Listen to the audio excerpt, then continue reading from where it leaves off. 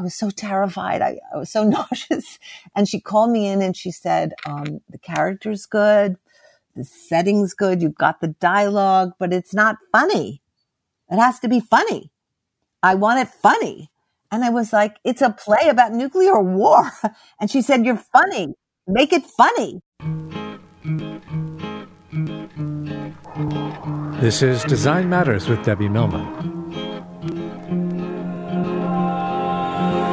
On this episode, Debbie talks with V, formerly known as Eve Ensler, about her abusive father and about how feminism has shaped her career. I just wanted to give women an opportunity to tell someone their story because they needed to tell their story. And a lot of it, unfortunately, was about sexual abuse.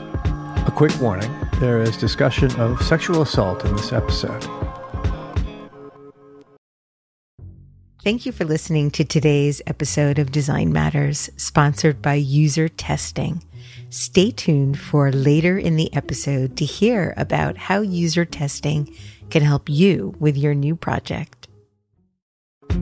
Eve Ensler is no more. After she finished her latest book, The Apology, written from the point of view of her father, who physically and sexually abused her when she was a child, she changed her name. Eve Ensler is now simply V. She joins me from her home in upstate New York to talk about The Apology and about her extraordinary career as an activist and playwright. V is the author of the Vagina Monologues, which first appeared off-Broadway in 1996 and has been performed around the world ever since. Just some of her additional books and plays include The Good Body, I Am an Emotional Creature, The Treatment, Necessary Targets, as well as the remarkable memoir, which was also a one-woman show titled In the Body of the World.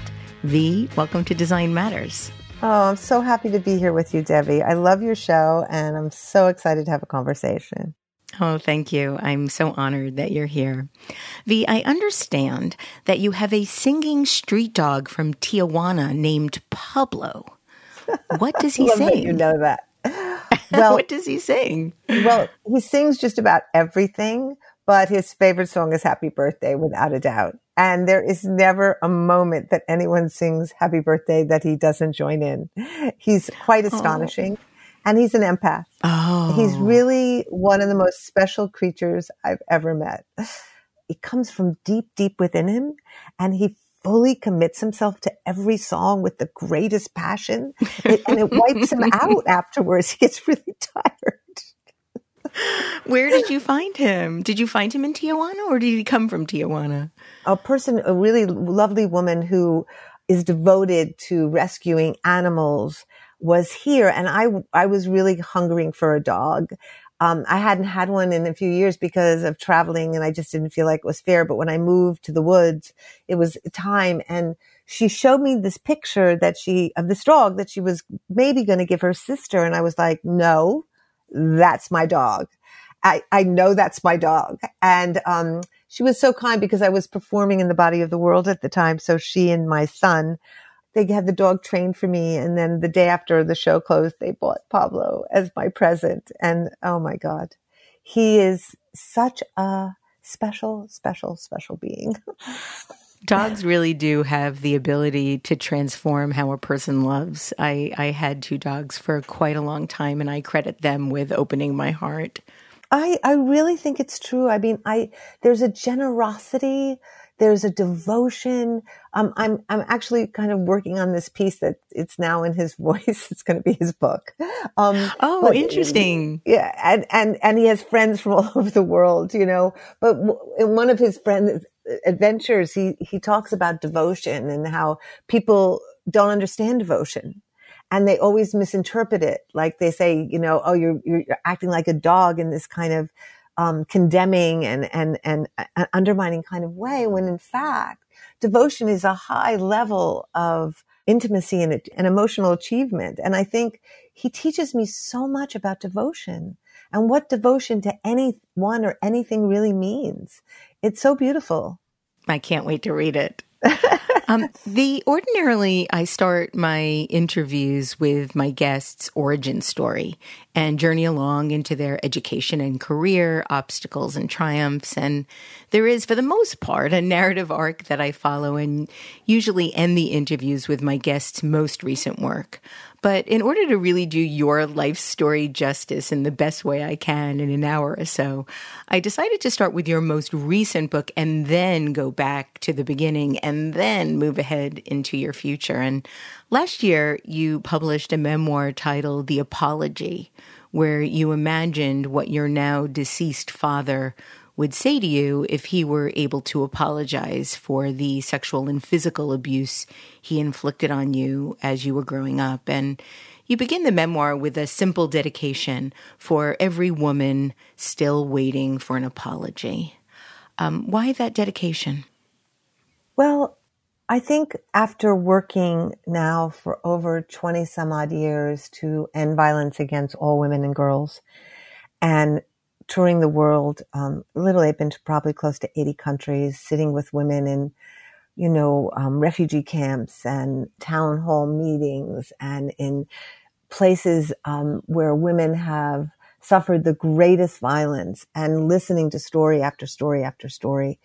What just hits me and has hit me over and over is how few, if any, women I've ever met who have ever received an apology from their perpetrator.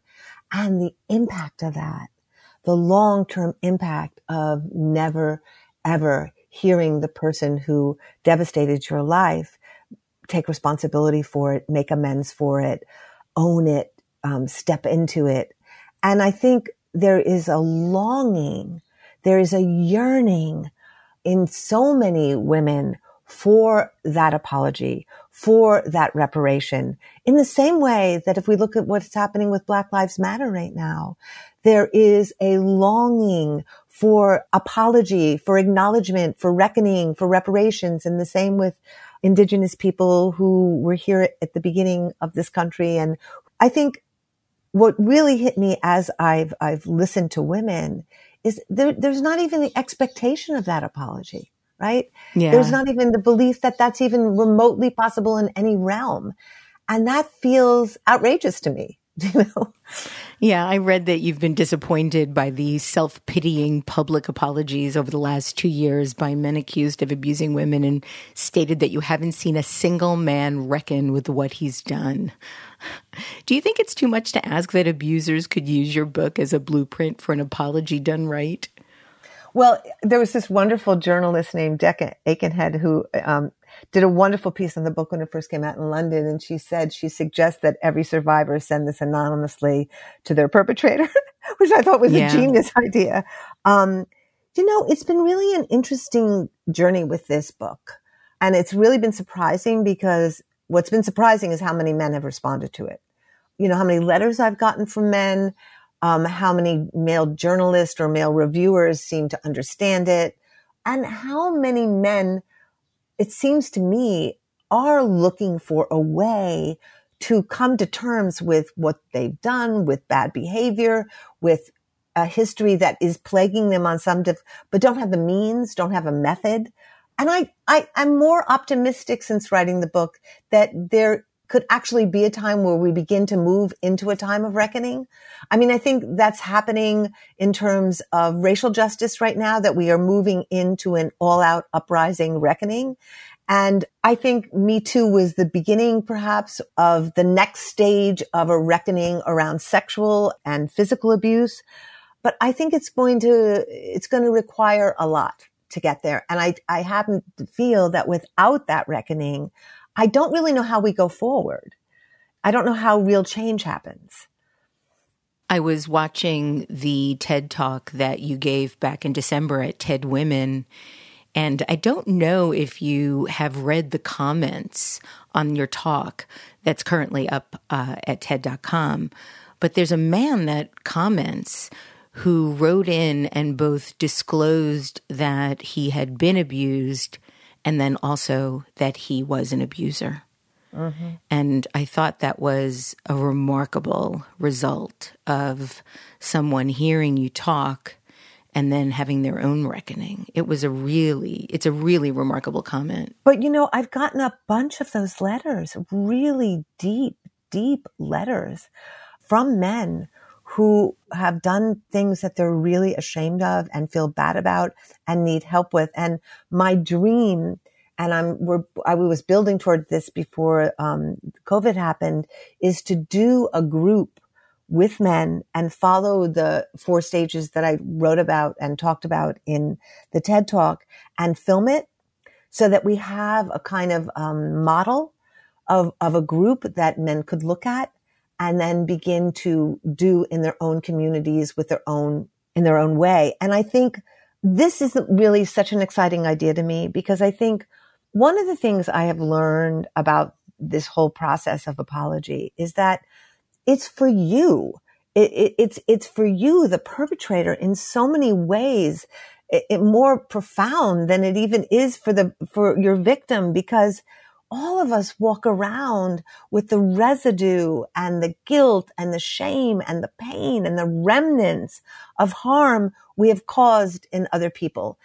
There's shards of it. It's in our makeup. It's in our being, and it impacts our daily interactions with people. And I think if we could create processes and groups and ways that men could begin to do these reckonings without being totally shamed, without being totally judged, without being, gotcha'd, but a really deep, profound reckoning process that went on for some time, I think it is the way forward. There's a sort of reparative type of justice that occurs when something like that can happen. And I think at this point in time that the only justice that really is going to move us forward is reparative justice, right? I think everybody is born into racist patriarchy, right? Everyone is born into this programming, into this DNA. And as a result of that, we are all either consciously or unconsciously, accidentally, or because we've done something, that we meant to do, we're all part of that story. And I think we've got to start dismantling it and unraveling it. And I think the way we do that is to begin to go deeply into ourselves and look at the roots of it. When did it begin in us? What made us the kind of man who was capable, like my father, of raping me, of beating me, of abusing me, of destroying me, and then really looking at what did he do? What are the actual detailed accountings of what he did? Because so many men who even have pretended to take responsibility. Well, I'm sorry if I hurt you, or I'm sorry if I abused you. That doesn't mean anything. Right. It's really looking at the details of what you've done, the actualities of what you've done, and then looking at what are the impacts of that. Feeling what your victim felt, going inside and feeling and sitting with the suffering you've caused, and then making amends. And I think that process is deep and it takes time, but it's also so cleansing and so liberating and allows one to begin a whole other kind of life. I want to talk a little bit about your upbringing. You were born in New York City, but were raised in the northern suburb of Scarsdale, New York. You describe how your father looked like Cary Grant, your mother looked like Doris Day, and you've said you were a dead ringer for Anne Frank. And in the apology, you write that your parents didn't think of you and your siblings as anything more than props for their evolving lifestyle. Can you elaborate a little bit?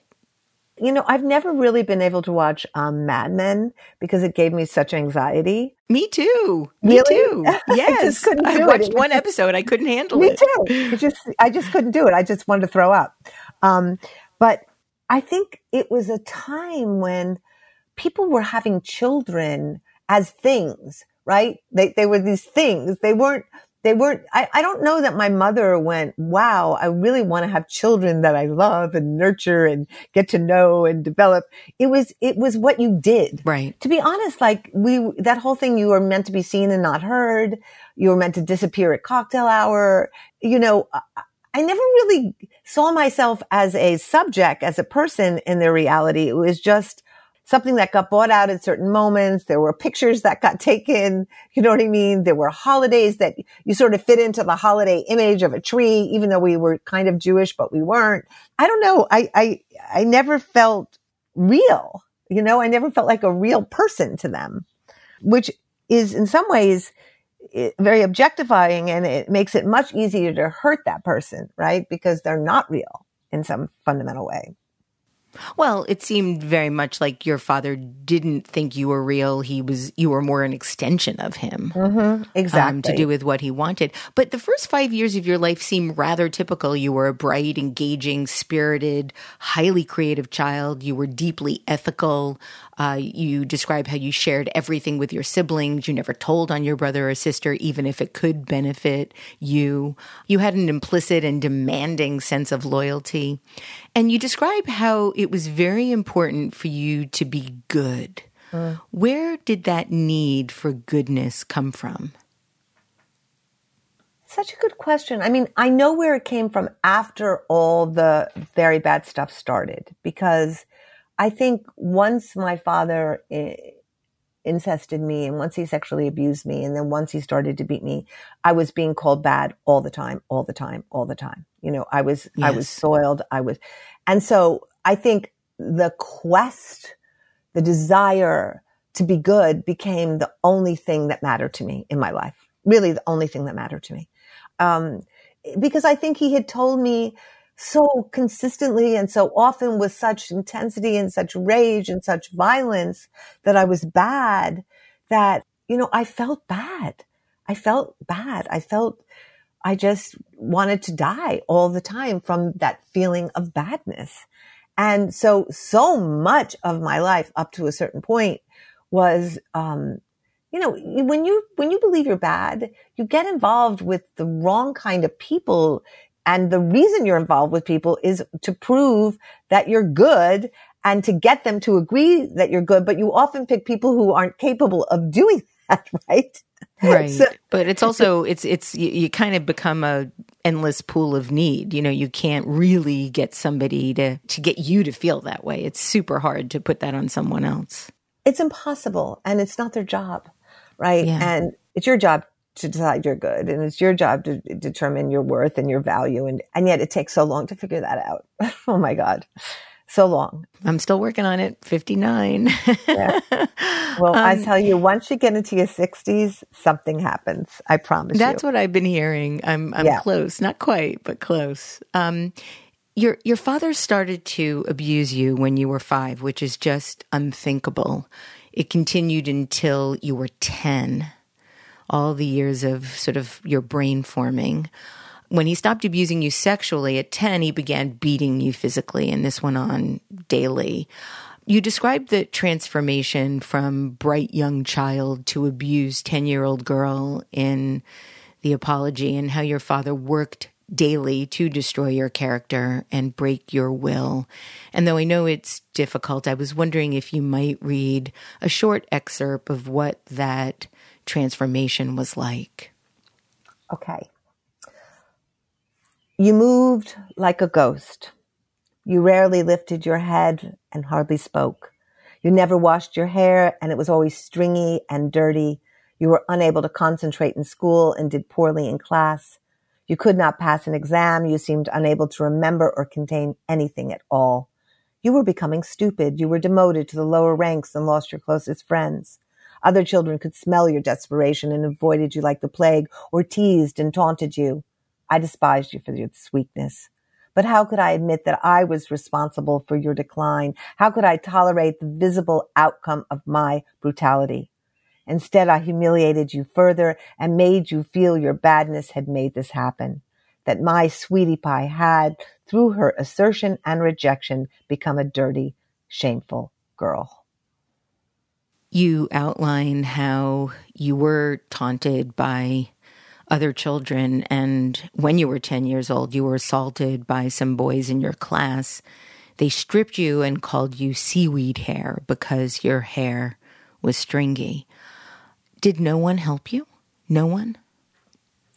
No.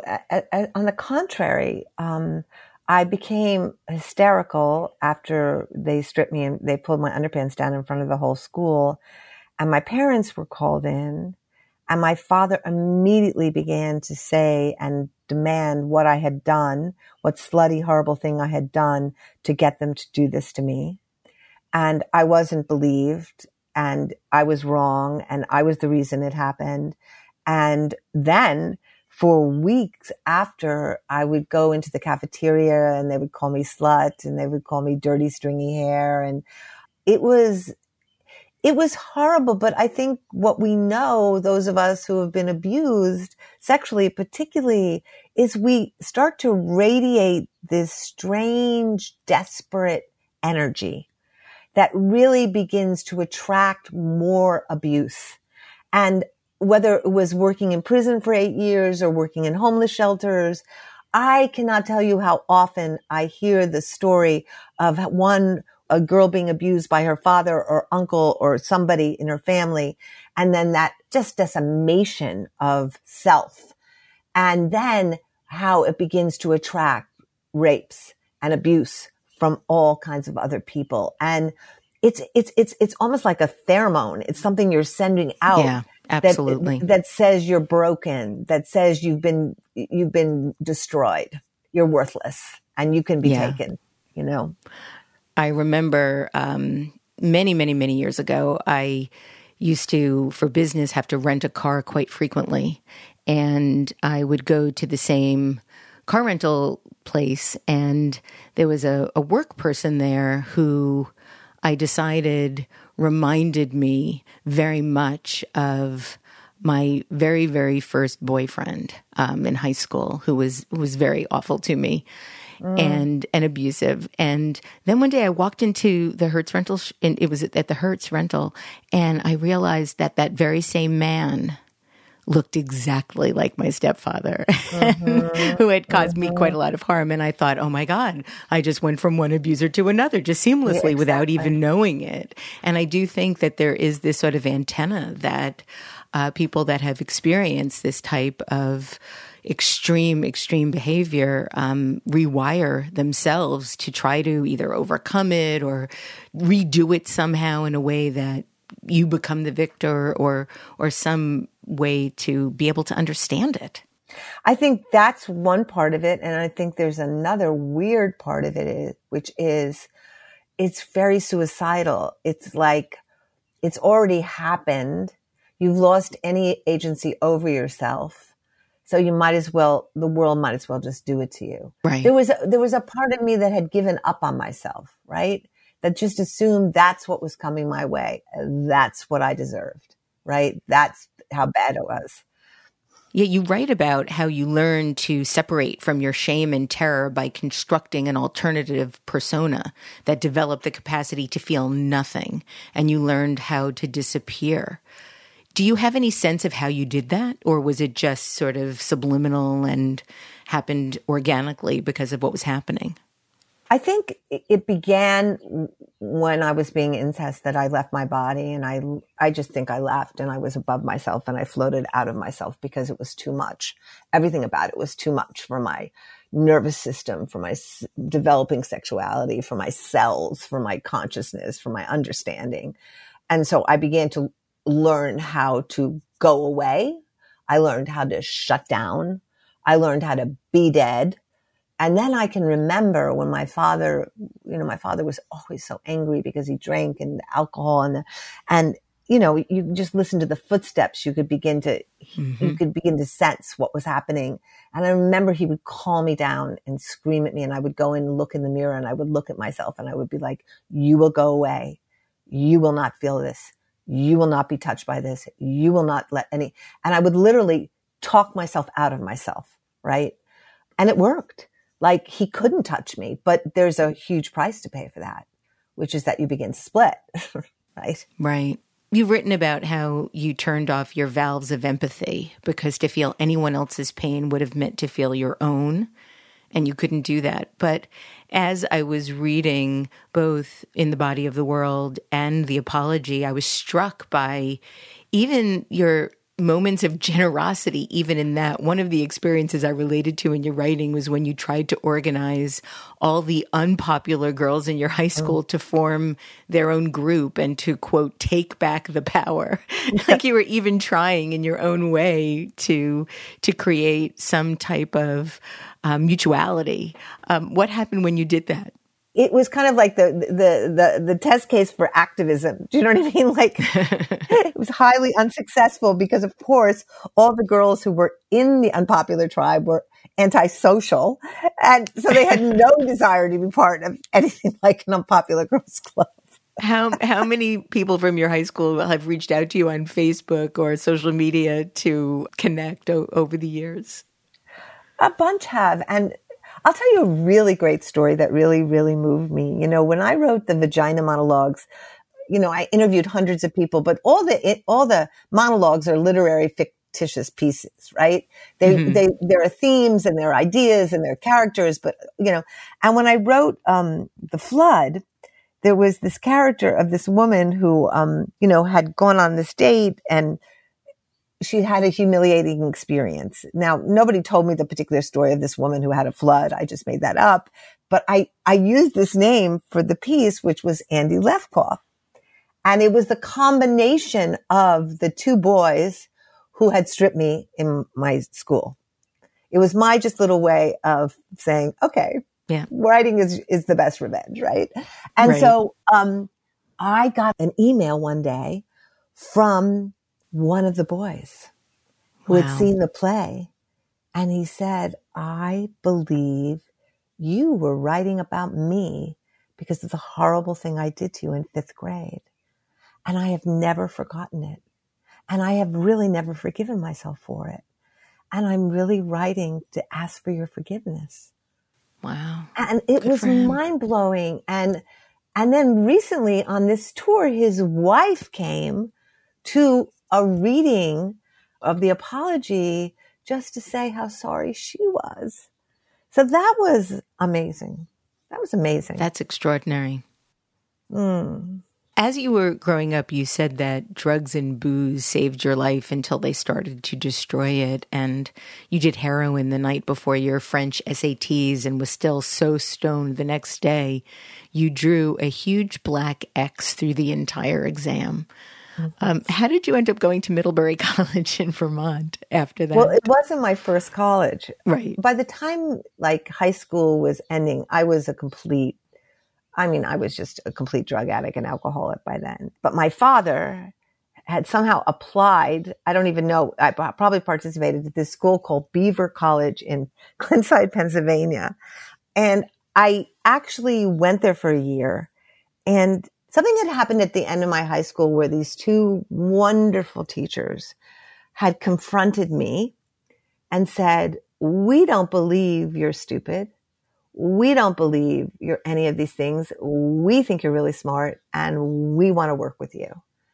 And they had helped me to the point where I passed this AP honors history class, which was the only time my brain had ever been able to think in all those years, right? My brain was so tortured. Like I had no memory. I had no ability to concentrate. And that was the beginning of something. And then when I got to this school, I suddenly started to achieve academically. I started to do really, really well. And I transferred after the first year to Middlebury. What did you think you wanted to do professionally at that point in your life? I think from the time I was young, I knew I wanted to be a writer. I wrote because I had to write. It was like creating this alternative persona that lived in my journals, that lived where I wrote. It was like I could create language and I could create stories and I could create another world where I could live, I could be free, I could survive, right? I didn't think, I want to be a writer. I just knew I had to write, right? I knew I had to write. And it's still the same now. Like I have to write every day. That's what I have to do. It's how I survive, to be honest with you, and how I keep sane. And, I think I started to do really well at Middlebury in terms of writing.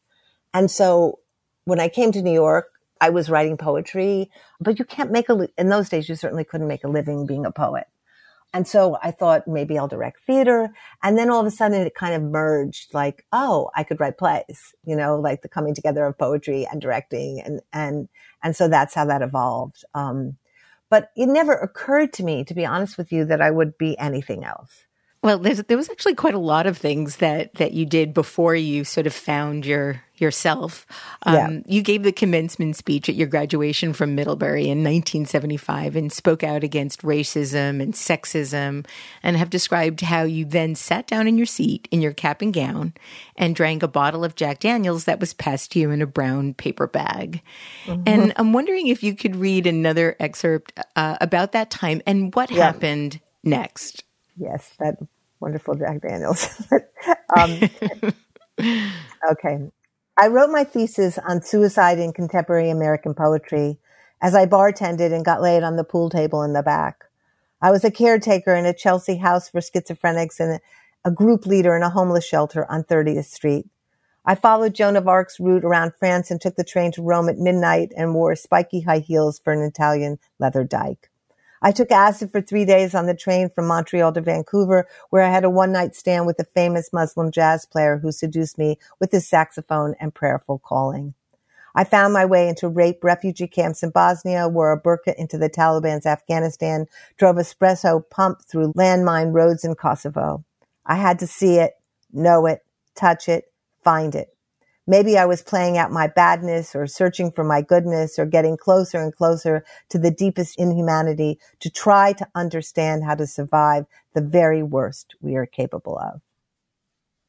This part of your story is so incredibly heartbreaking. One of the many places I cried in the apology was how you describe how you were accepted to a very prestigious graduate school, but because you didn't have any money and your father wouldn't help you, you couldn't go.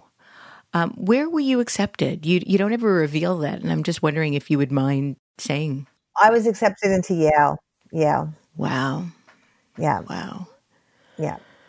It was really one of the most devastating moments, But if I look back, Deb, it took me on a whole other journey. And I don't regret it one tiny bit. I had to survive. I had to make a living. I had to find a way I had no money. I had no support. I had nothing. And I had years where I had to struggle and struggle and struggle and struggle. And those years made me. They created my character, and they made me much, much more connected to working people, to people in struggle, to people in suffering than I ever would have been had I gone to Yale. And so I lost the connections. I lost the network. I lost the pipeline to success, right? But in a way, it opened my soul. It took me on a journey to the most amazing places in the world. I never would have written the Vagina Monologues had I gone to Yale. Never. Really? Really? Nope. You don't think so? I don't think so. I think I would have been carved into a much more traditional path. Do you know what I mean? And I would have learned what the limitations were and how to be careful of them. But because there was no one supporting me, and there were people actually that came along who supported me. I just invented my life because I had to, right? And there's something about that it's very, very hard, but I highly recommend it because you end up as yourself. Well, 3 years later, you married Richard McDermott, a 34-year-old bartender who convinced you to enter rehab. And you said that putting down the bottle and the drugs was the hardest thing you ever did. And at 23, you were sober, totally broke, and with nothing with which to self-medicate. You lived in a fourth floor walk up on Christopher Street. I lived on a fourth floor walk up on 16th Street, by the way. Really? And you sold and you sold Avon to drag queens in the neighborhood and taught writing in Harlem at a school for pregnant girls. Then you got pregnant, but you had a miscarriage. How were you managing? How were you living day to day? I was the most anxious, crazy person. Fortunately, there was a 12-step program. I meagerly put my money together and I had a therapist. But I was so anxious. But I'll tell you, one of the things that happened shortly after that is that my ex-husband's son came into my life. Mark Anthony McDermott. And he was 15. And he was the most precious, just extraordinary being. And I related to him so deeply because he had also been through the most challenging, the most devastating and abusive childhood. And he had witnessed his own mother be murdered in front of him when he was 5 and carried out, and then not told for a year that she was dead. So he had not lived with his father. And when I met him, I just knew that he had to be part of my life, and that if I was going to move in with his father, like, he was part of that deal. Right. And I have no idea why I knew that at 23, why I insisted like he had to be with us. But it was, if I could love him, I might figure out how to save myself by loving him. Do you know? And in many ways, that's what happened. You know, I had to grow up for him. I had to be not crazy for him. I had to be not anxious for him. I had to take care of him. And, I just loved him so much. He was so dear and so talented. And, yes, you know, I said 2 things to him. You have to go to therapy and you have to go to acting school. And he was like, what is that?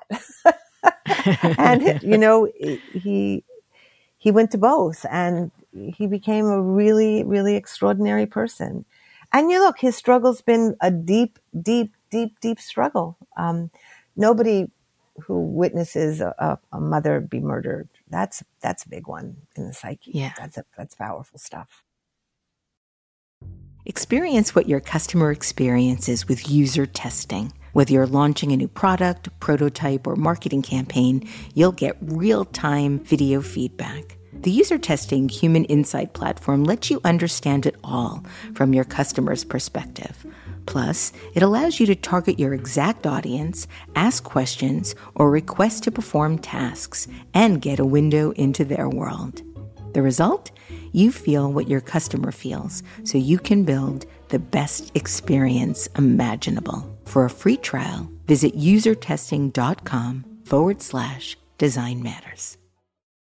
After your miscarriage, Mark changed his name to the name you were planning for your own baby, Dylan. And Dylan ultimately did go to therapy and did go to acting school, and he became a really famous actor. In the 1980s, he introduced you to his acting teacher at Manhattan's Neighborhood Playhouse, who happened to be the Oscar and Emmy-winning actress Joanne Woodward. And in 1987, Joanne directed Shirley Knight in a production of your play, The Depot. What was that like for you? Oh, God, it was amazing. And I just want to say Shirley died last month, and it's been really hard, really hard.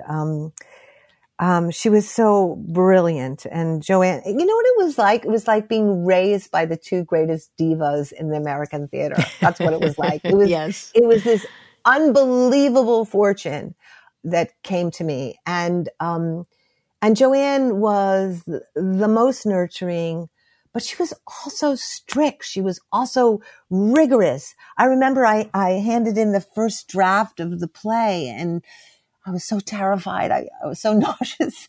And she called me in and she said, the character's good. The setting's good. You've got the dialogue, but it's not funny.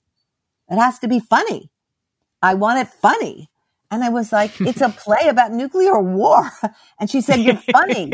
Make it funny. And it was such a teaching, because I did make it funny. And by the time we finished touring that play all around America, at the Kennedy Center, everywhere, it was a comedy. But the message of working to build towards nuclear disarmament and stopping the arms race and reversing our course was coming through that. So people were getting the message without me banging them over the head. And the 2 of them just taught me so much. That was my training ground. That was my beginning. And they stood by me, and they pushed me, and they loved me into being a playwright. At that point in your life, you've written that you had no reference point for your body. And as a result, this is when you began to ask other women about their bodies, and in particular, their vaginas, as you sensed that vaginas were important. And this led you to writing the Vagina Monologues, which was first performed in the basement of the Cornelia Street Cafe in Greenwich Village in 1996.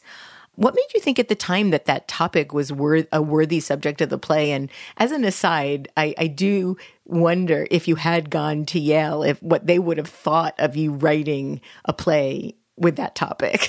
Yeah, that's what I'm saying. I don't think it would have been like, oh, goody. Vaginas, yay. Yeah, it's like people always say, like, what country did you go to that they were happy about the play? I was like, there's never been a country that the play went to where they were like, oh, yummy, the vaginas are here. That has never happened. Never. That was never occurred. But, I was interested. One of the things I've always believed is that if you follow your own curiosity, if you follow your own bliss, if you follow like what interests you, what you care about, you will write the best thing. So I was interested in what women thought about their vaginas, and everything that women said to me was so surprising, so startling, so amazing, so shocking, so funny. I remember the first woman I ever talked to, I said, well, do you ever talk about it? And she said, well, my mother used to tell me, don't wear underpants underneath your pajamas. You need to air out your pussycat. And I thought, oh my God. Oh my God. And it was like that. Like every person had something wild like that to say. And I thought, this is amazing. I feel like Pandora's box, literally, we're opening it up. And these stories that no one had told anyone before, right? And what was particularly amazing is when I first started doing the show at here downtown, women would line up after the show, literally line up to tell me their stories. Like They had to tell me.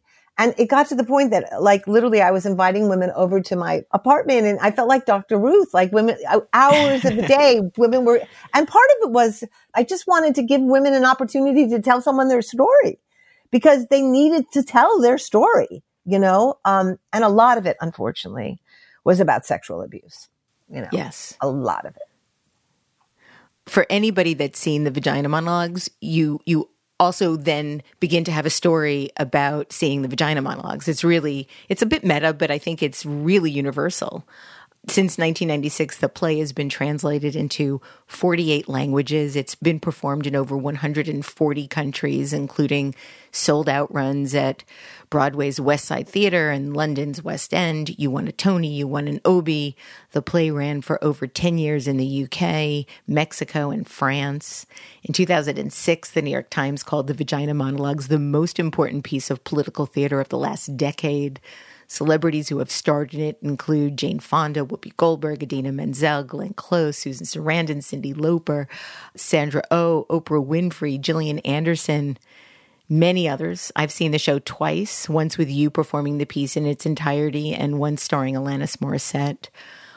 What was it like at that time for you to become suddenly so successful? It was shocking. It was just shocking. I mean, first of all, if you had said what would be the piece that will bring you success, it would never have been, in my wildest imaginations, the Vagina Monologues. But what was really, really exciting about it was the beginning of the building of this amazing movement and community of women. Yes. That was so wildly exciting. The first V-Day we ever did, which was at the Hammerstein Ballroom, which seats 2,500 people, right? I had invited all these amazing actors to perform it, and no one had done it at that point. And Marissa Tomei had come to see me perform it with Joanne Woodward and Paul Newman, if you can imagine. Yes. Okay. And I went to her first because she had seen it, and she said yes. And once I had Marissa, then I could go to the next person and say, but Marissa Tomei is doing it. And they're like, really? All right, I'll do it. And then I'd say, but Marissa Tomei and Whoopi Goldberg are doing it. And then, and it grew and grew and grew. But the night we performed it, okay, it was totally, just imagine this in the 90s, totally packed, 2,500 people. Boy George was there. It was just like the wildest scene you've ever seen. None of those women had ever said vagina publicly, had ever done anything like that. So everyone was like vomiting and just completely freaked out backstage. And every time one woman would go out and do her monologue, everyone would be watching on this monitor. They'd all hold hands. They'd all scream and yell. And it was the most beautiful sisterhood of support, of love. And I'll never forget Glenn, who I love so much, I had asked her to do the reclaiming cunt piece because it was really about taking that word back. And of course she was like, what? Are you crazy? My mother will never talk to me. And she hung up the phone and she called me back 2 weeks later and she said, I really get it. I said, I just want you to go out there with little glasses being all waspy. And by the end of it, I just want you to, and she did. And when she ripped open that word. And by the end, the entire 2,500 people were screaming, "Cut!" And it was like the roof of that theater blew off that night. It blew off. And to me, it was the beginning of the movement to end violence against women and girls. Now, there had been many women, of course, working on it before me.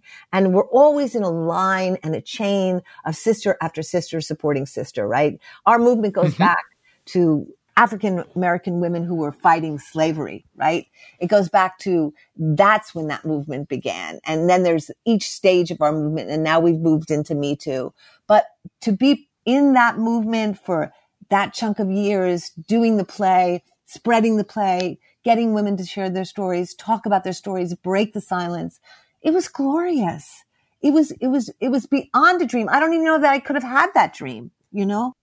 You founded your nonprofit, you mentioned V-Day, after the Vagina Monologues debuted, and this effort, as well as your subsequent effort with 1 Billion Rising, you're building the City of Joy in the Congo. It's been a force in the global fight against gender violence. And yes, there have been other movements, and we hope that there'll never be a time when we don't need these movements. But you have done more than most. You've raised over $100 million to help eradicate sexual violence. You've helped lead the conversation and educate millions of people about these topics. You've empowered women all over the world. What made you decide to go to the Congo? Well, I had been in Bosnia, I had been in Kosovo, I'd been in Haiti, I'd been in Afghanistan. I'd been in war zones where women were being systematically raped as a tactic of war. And I was really obsessed with it, to be honest with you, because I could see the pattern spreading as a tactic to destroy women all over the world. But what happened was the UN, someone from the UN called me and asked me if I would interview Dr. Denis Mukwege. And I was so shocked that anyone from the UN was calling me. And I actually didn't want to do it because we were already working in Afghanistan and Bosnia and Haiti and all these places. And we just didn't have the bandwidth. But then I read his resume and I was so moved by what he was doing as a gynecologist, what the fight he was in the midst of, that I agreed to interview him. And it turned out to be this amazing interview at New York Law School for like 500 people. And you know, when you meet someone and you feel like they are on some level of transcendent radiance and what the work they're doing is so mind blowing. I mean, his eyes were literally bloodshot from all the horrors he had been seeing. And he just said to me at the end of the interview, would you come? Would you help us? You're the only person I know who's talking about vaginas. And I'm trying to talk about what's happening to the vaginas of women in Congo. And if you could come, if you could be with us, maybe you could help bring the word out. Maybe could you come? And so I did. And I have to say that trip to the Congo, the trip to Pansy Hospital, what I saw there was it was just the most devastating, shocking, intersectional reality of racism, colonialism, capitalism, sexism merging in this horrifying cauldron, and all of it was being enacted on the bodies of women. There were hundreds and hundreds and hundreds of women in the hospital, all of whom had been raped, all of whom were leaking, all of whom's bodies were destroyed from rape. And he was there by himself trying to figure out what to do. And I don't know, I can honestly say I think my brain was shattered. Like there was a shattering. It was the beginning of another whole, I would say, stage of my life. I mean, Dr. Mukwege has gone on to win the Nobel Peace Prize, and Christine Schuler-Descriver, who is the most extraordinary activist leader woman who I met when I went there. The three of us became very, very close and decided that we would create this place called the City of Joy. And it's been one of the most beautiful, beautiful experiences of my life. And it's truly turning pain to power. It's a place of radiance. You've said that inside the stories of the unspeakable violence, inside the women of the Congo was a determination and a life force you had never witnessed. For our listeners that might not be aware, can you talk a little bit about City of Joy and what it is and how it came to be? Well, the City of Joy is in Bukavu, which is eastern Congo, where most of the conflict has been. We opened it 10 years ago. Christine and I spent weeks and weeks going everywhere, asking the women what they wanted. What they wanted was a place where they could heal, where they could transform, where they could learn, where they could become leaders. And so it became our desire to build a place called City of Joy, where the women could literally turn their pain to power. And it hosts 90 women for 6 months at a time. Everything is paid for, their food, their comfort, their healing. They go through an incredible program of therapy through art, through theater, through dance, through music, and through basic therapy. But it's all group therapy because all healing is done in community. They learn their rights. They learn permaculture. They learn self-defense. And they go from being victims to survivors to leaders over the course of those 6 months. We were able to get this amazing land. So we have 350 hectares called V World Farm, where women then go afterwards to become permacultural farmers. And they learn how to really be the best kind of farmers in their own communities. Some stay at the farm. Many go back to their communities where we help them buy and purchase land, where they then begin their own collectives in their communities with other women who graduate from City of Joy. And they then begin to create these farming communities, and they become leaders in their community where they bring the skills and the teachings that they've learned at City of Joy, and where they vet other women who they send to City of Joy. So it's this very, very eco-friendly system of people who graduate, bringing other people in, who bring other people in, and it's sisterhood passing on to sisterhood. And, we've now graduated, I think, 1,400 women, and it's unbelievable. The women are just doing so well. They've become leaders. They run collectives. They become nurses. They become doctors. They become, and what I'm most proud of is City of Joy is owned by the Congolese. It's run by the Congolese. There are no outsiders who work there. They have professionalized an entire staff. It's theirs. It's completely theirs. And, our work on this side of the water is to find the money to keep them going. But, it's been, one of the most beautiful, beautiful, beautiful projects. And I think now, after these years, we're ready to start to see whether we can start developing more City of Joys in other parts of the world. V, talk about a purpose in life. What have the women of the Congo and the work that you've done there taught you? Wow. Well, first of all, they saved my life. Okay. Because when we were opening the City of Joy, right around the time we were supposed to open it, I got diagnosed with stage 3/4 uterine cancer. And I came very close to dying.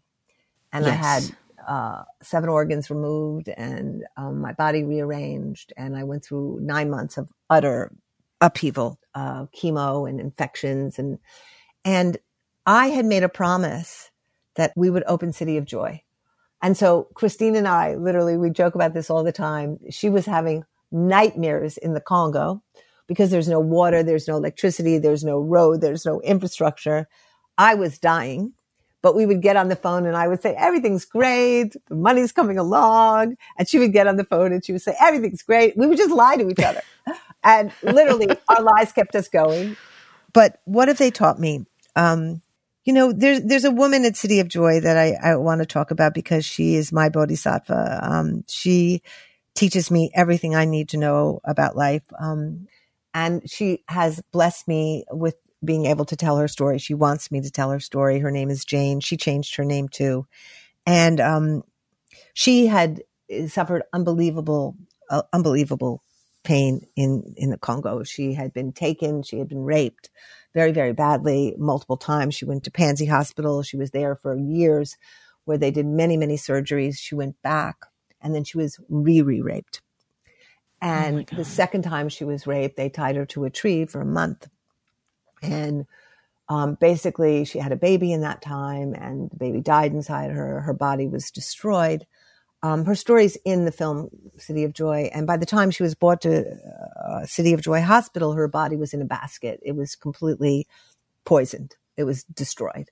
And Dr. McGuege always says there's just no reason she lived, except that her spirit is on such a high level of consciousness. And she was one of the people who guided us in saying that they wanted a City of Joy. And she was in the first class of City of Joy and has become one of the greatest leaders at City of Joy. And her spirit and her brilliance and her vision and her intensity and her force of love that pours out of that woman is one of the most awe-inspiring things I've ever seen in my life. And what she's taught me is that there is a grace that can come. There is a vitality that can come from our suffering when we turn it towards love, when we turn it towards nurturing, when we turn it towards lifting up our sisters.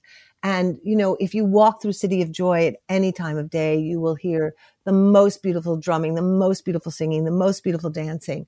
And there's a spirit there that it just feels holy. It feels from some other dimension. And it's healing. It's healing. Whatever that energy is, it's the force of women who have turned their suffering into medicine. And they've taught me that it's possible.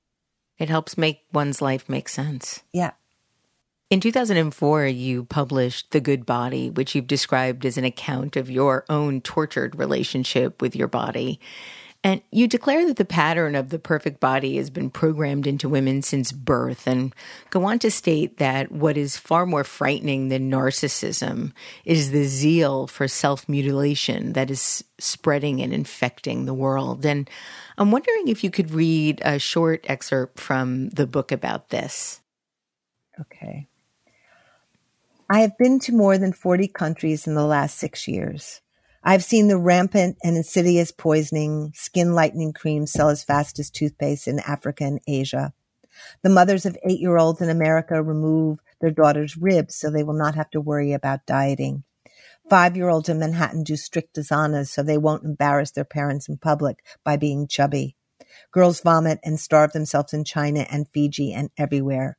Korean women remove Asia from their eyelids. The list goes on and on. It's really quite extraordinary what's happening on a global basis. I was in China last year and saw that women were not only trying to remove Asia from their eyelids, but they're now also trying to change their noses and build bridges on their nose to have a more westernized nose, and as well change their lips with all sorts of fillers. And it's rather rampant and terrifying. You wrote and performed this in 2004. And as I was going through your work, I realized that in 2010, you published the book, I Am an Emotional Creature, The Secret Life of Girls Around the World, which is a collection of original monologues about and for girls, inspiring them to take agency over their minds, their bodies, their hearts, their curiosities. It was a New York Times bestseller. And after The Good Body, I feel that it paints a much more optimistic future about the emotional strength of what today's young women could be. And it's the last excerpt I'm going to ask you to read, if you wouldn't mind. And it's something that really made me hopeful. And I haven't been feeling very hopeful lately. And so I wanted to share it with my listeners. It is an excerpt from I Am an Emotional Creature, The Secret Life of Girls Around the World. Dear emotional creature, you know who you are. I wrote this book because I believe in you. I believe in your authenticity, your uniqueness, your intensity, your wildness.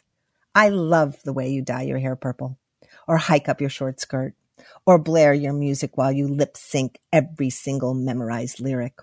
I love your restlessness and your hunger, You're one of our greatest natural resources. You possess a necessary agency and energy that, if unleashed, could transform, inspire, and heal the world.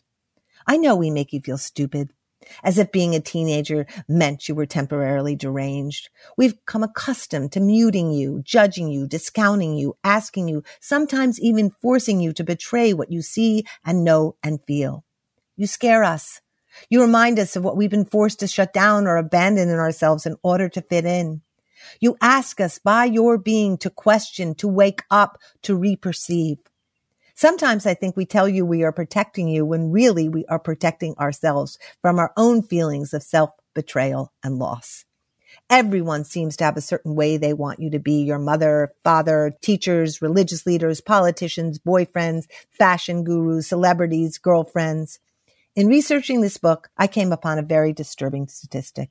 74% of you say you are under pressure to please everyone. I've done a lot of thinking about what it means to please, to embody the wish of will of somebody other than yourself. To please the fashion setters, we starve ourselves. To please boys, we push ourselves when we aren't ready. To please the popular girls, we end up acting mean to our best friends. To please our parents, we become insane overachievers. If you are trying to please, how do you take responsibility for your own needs? How do you even know what your own needs are? What do you have to cut off in yourself in order to please others? I think the act of pleasing makes everything murky. We lose track of ourselves. We stop uttering declaratory sentences. We stop directing our lives. We wait to be rescued. We forget what we know. We make everything okay rather than real. They teach you how to make yourselves less so everyone feels more comfortable. They teach you not to stand out. They get you to behave. I am older now. I finally know the difference between pleasing and loving, obeying and respect. It has taken me so many years to be okay with being different, with being this alive, this intense. I just don't want you to have to wait that long. Thank you so much, V. Thank you so much. I love that piece of that book so much. 2010 was a very intense year for you. This is when this book came out. This was the year you were working on the construction of City of Joy in the Congo. You were scheduled to open in May of 2010, but on March 17th, 2010, you discovered you had a huge tumor in your uterus. Given that you had been talking about vaginas for your entire career, and the actress Kathy Najimy declared that you had the world's biggest brass ovaries, this particular disease feels really unfair and not to in any way make light of it, but kind of ironic. You were diagnosed with stage 3-4 uterine cancer and went through 9 months of brutal surgeries, illness, chemotherapy. You've said that in this time you touched death and it was the most powerful transformation of your life. And I'm wondering if you can talk about how so. Well, I think up until this point in my life, even though there were moments like during the vagina monologues where I felt I came into my vagina and I felt, I don't know that I was fully inhabiting my body. And I think what happened when I woke up from that surgery, it was amazing. I had tubes coming out of every part of my body. I had bags. I was hooked up to machines. I had a scar down my entire torso. But it was the first time in my life that I was a body, that it was fully a body. I was totally a body. And that really began this 9-month journey with that disease of every day dropping more into myself. And to be honest with you, when you sit in a room and a doctor looks over at you and tells you basically that you have stage /3-4 cancer, you kind of die in that moment, right? There is a death that happens in your body. I feel that even though I went through that whole process, you don't know if you're going to live. You don't know what's going to happen. You know what the odds are and they're not good. And I think you touch into death in a way where you stop being afraid of it. You're there. And then what begins to happen is you realize how much you want to be alive and how beautiful life is and how you want to actually live in your body and live fully in your life force, which has been muted, cut out, drained, destroyed by patriarchy, by violence, by all the things that have gone on in your lifetime to try to undermine and destroy you. And I actually feel that cancer was the spiritual alchemy that turned my life where it was meant to go. And I don't know that I could have done it without it, because it had to level me in my body so that I finally just became body, if that makes sense, where I was no more than body. Yeah. Sometimes I think I'm just a head. Yes. No, exactly. I totally get it. I had a therapist who used to say to me, you've been coming here for 4 years. And I never realized you had a body. Right. And, because everything's in your head. And it was like, I wasn't in my head. Everything was about my body, whether it was, an infection where I lost 30 pounds, whether it was chemo, where I had to deal with the heat, whether it was just body. And it was a transcendental experience. It was a shamanic experience. Chemo was an experience where I started to merge and become part of trees and part of the world in a way where I had never, ever been a part of. And, it opened the door to I moved to the woods. Me, who had lived in the city for 40 years, I moved to the woods. I had to be with trees. I had to be with river. I had to be with birds. I had to be with sky. I knew that something had been born in me that was different. I was a girl, I was a city girl who wore black and, and made jokes about You sound like trees. You're describing me. Now, it took a while for you to really evolve to this place. You published a remarkable memoir about the experience, which is titled In the Body of the World. You published it in 2013. And you said in the initial response to your illness that there was something not only passive, but somewhat downright suicidal about your early response to your cancer, a kind of resignation, as if you were an estranged voyeur, noting your body from a great distance. How did that change to being fully in your body occur? How did that happen? Well, I think most of that disembodied part was before I got diagnosed. I had been sick for quite some time before I actually went to check on it. I had all the signs of something very wrong with me. As a matter of fact, I'll tell you this very funny thing. Like, it was not so funny looking in retrospect, but like I had been through menopause and I hadn't bled for years. And the night that Obama got nominated, I bled. And the night he got elected, I bled. So I thought it was just some amazing connection to the transformation of what was going on in America. But in fact, those were all the signs of uterine cancer. But I didn't treat it. I knew something was wrong in my gut, that I was swollen. I didn't treat it. I just looked at it from the distance because I had that kind of detachment from my body, right? I had this passive resignation about my body. I didn't fight for my body. And it wasn't until I got sick that changed, that I came into this body. And now I can tell you when something's wrong. I know instantly because I live in this body. I can feel, something, I shouldn't have eaten that, or that doesn't work for me, or I'm too tired, or I never knew when I was tired. I was always driving myself. I was always pushing myself. I was always achieving, proving I wasn't bad, proving I was good, proving I was proving. And it's a surefire way to destroy your body. So to land in your body, you go much slower, right? You have to pay attention. It's a whole different rhythm. And I have to say, I love it. You stated that until that moment in your life, you had never been brave enough to allow yourself to be afraid.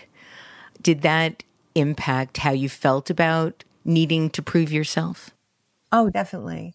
You know that tough veneer that we put up, that drive that we put up that doesn't let us feel our fear, that even when we're failing, we just keep pushing forward, that doesn't take in. It's an invulnerability, right? Even though underneath it, we're horribly vulnerable. Right. And now what I feel is that I'm vulnerable. We're all vulnerable. We're human beings on this planet Earth. We have no idea what we're doing here. Now more than ever. Now more than ever, we look up at the stars and we're in wonder, but we're also, wow, what is this? And if we're really open, if we're really awake, if we're really present, we are vulnerable.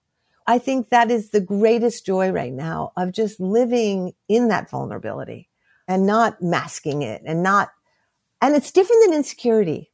It's different than insecurity. Oh, absolutely. Absolutely. I am really working hard and trying to understand self-worth separate from productivity or achievement or that same notion of proving. Roxanne, my fiance, has told me that every time I try to prove myself, I just raise the bar so that I have to keep doing it again and again and again. Mm-hmm. And it's been an interesting realization. And the question is, who are we proving ourselves to? One of the things living so deeply now with the earth and the mother, because I really see the earth now as my mother, my real, true mother. I'm just overwhelmed by her generosity, right? Just her overflowing generosity. Like all of the things that she is making and creating every minute, every hour, the new flowers that come up. Today is orange tiger lilies. Yesterday was white daisies. The day before was peonies, like these creations. And when I realized, it's such a different model to live, not improving oneself, but to live in generosity, right? To live in what can we give? What can we show up with? What can we offer? What can we create? What we can make better? As opposed to look at me. Aren't I doing it? Aren't I proving it? Aren't I making it? Because that's what this capitalist matrix has indoctrinated into us. And it's made us all sick, and it's pushed us past ourselves, and it's revving up our engine to the point where we're burning ourselves out. And I want to live in the generous model. I want to live in the, how can we nurture? How can we create? How can we take care of? How can we lift each other up? How can we make sure we all have what we need? Like that to me is such a much more interesting and it feels so much better, than driving, the driving. Yes. Yes. Well, you are now cancer-free. You've also performed in the Body of the World as a one-woman show. And here we are now, 1 year after publishing your most recent book, The Apology, which we talked about at the top of the show. And I read that after completing the book, you stopped feeling any bitterness towards your father. And I'm wondering if a year later you still feel that way.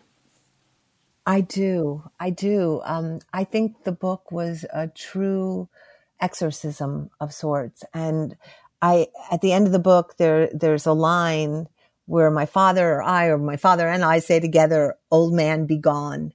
And at that moment, it was like the end of Peter Pan when Tinkerbell just goes into the ethers. And my father, same thing. He went and he has not been back. And I feel I have no rancor. I have no bitterness. I got clean. I got clean with him. But what was really clear to me is that I also didn't want his name, and I didn't want a name that he would give me or that he gave me.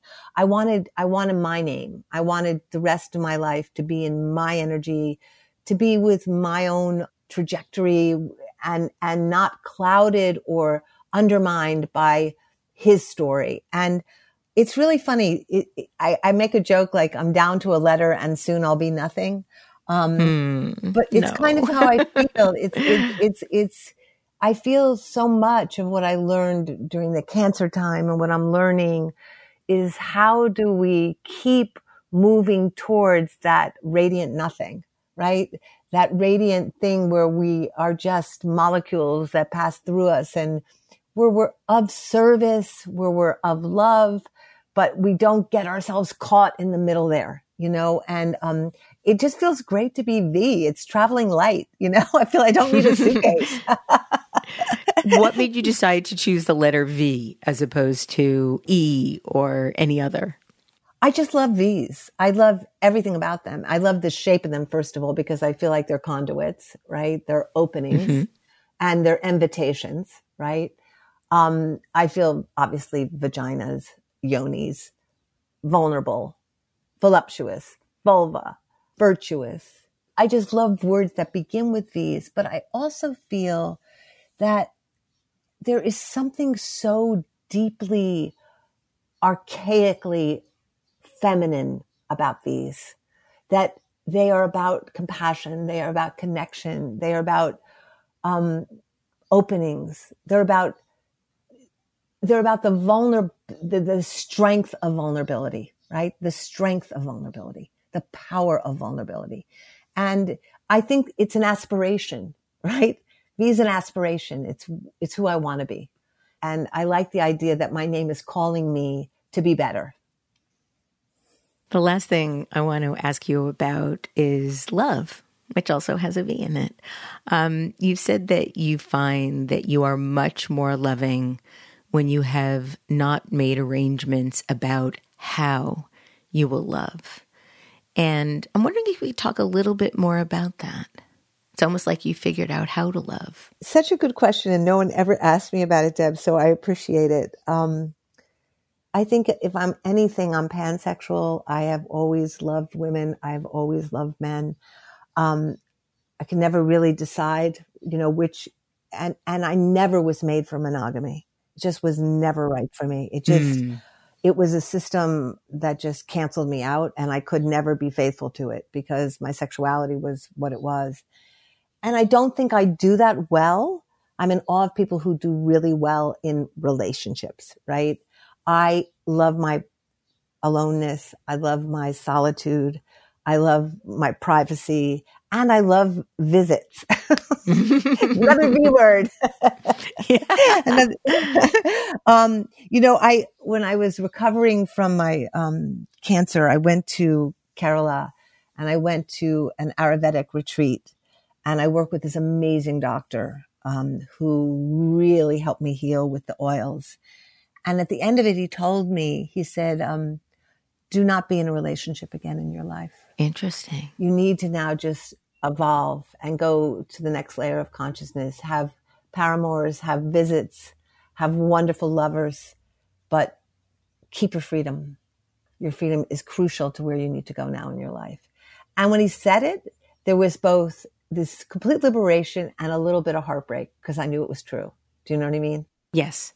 And that's where I am now. I closed the door on nothing, but the years of my life when I've been in this state have been without a doubt the happiest years of my life. I also am a huge believer in friendship, and I have the most amazing women friends on the planet. And those women friends for me are the great loves of my life. I've had those friends for years, and I think we don't make enough of the friendship between women and those absolutely. friendships save our life, lift our life, make our life. And I'm so happy I have time for those relationships now. V, I want to end the show with a quote from In the Body of the World. And the reason I want to read it is because I really want to dedicate it to anyone that has ever been robbed of their dignity or their agency or their body. So these are words written by V from In the Body of the World. Those of you who can be naked without a bank account, a known future, or even a place to call home. Those of you who can live without and find your meaning here, wherever here is, knowing the only destination is change. The only port is where we are going. The second wind may take what you think you need or want the most, and what you lost, and how you lost it will determine if you survive. V, thank you for being such a brilliant, badass agent of change, force of nature, and thank you for joining me today on Design Matters.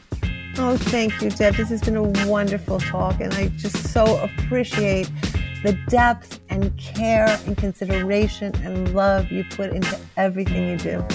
Really thank you. Amazing. Oh, thank you. That means so much to me. Thank you. Goosebumps. V's latest book is called The Apology, and you can see more about all of V's work on her website at eveensler.org. This is the 16th year we've been podcasting Design Matters, and I'd like to thank you for listening. And remember, we can talk about making a difference, we can make a difference, and we can do both.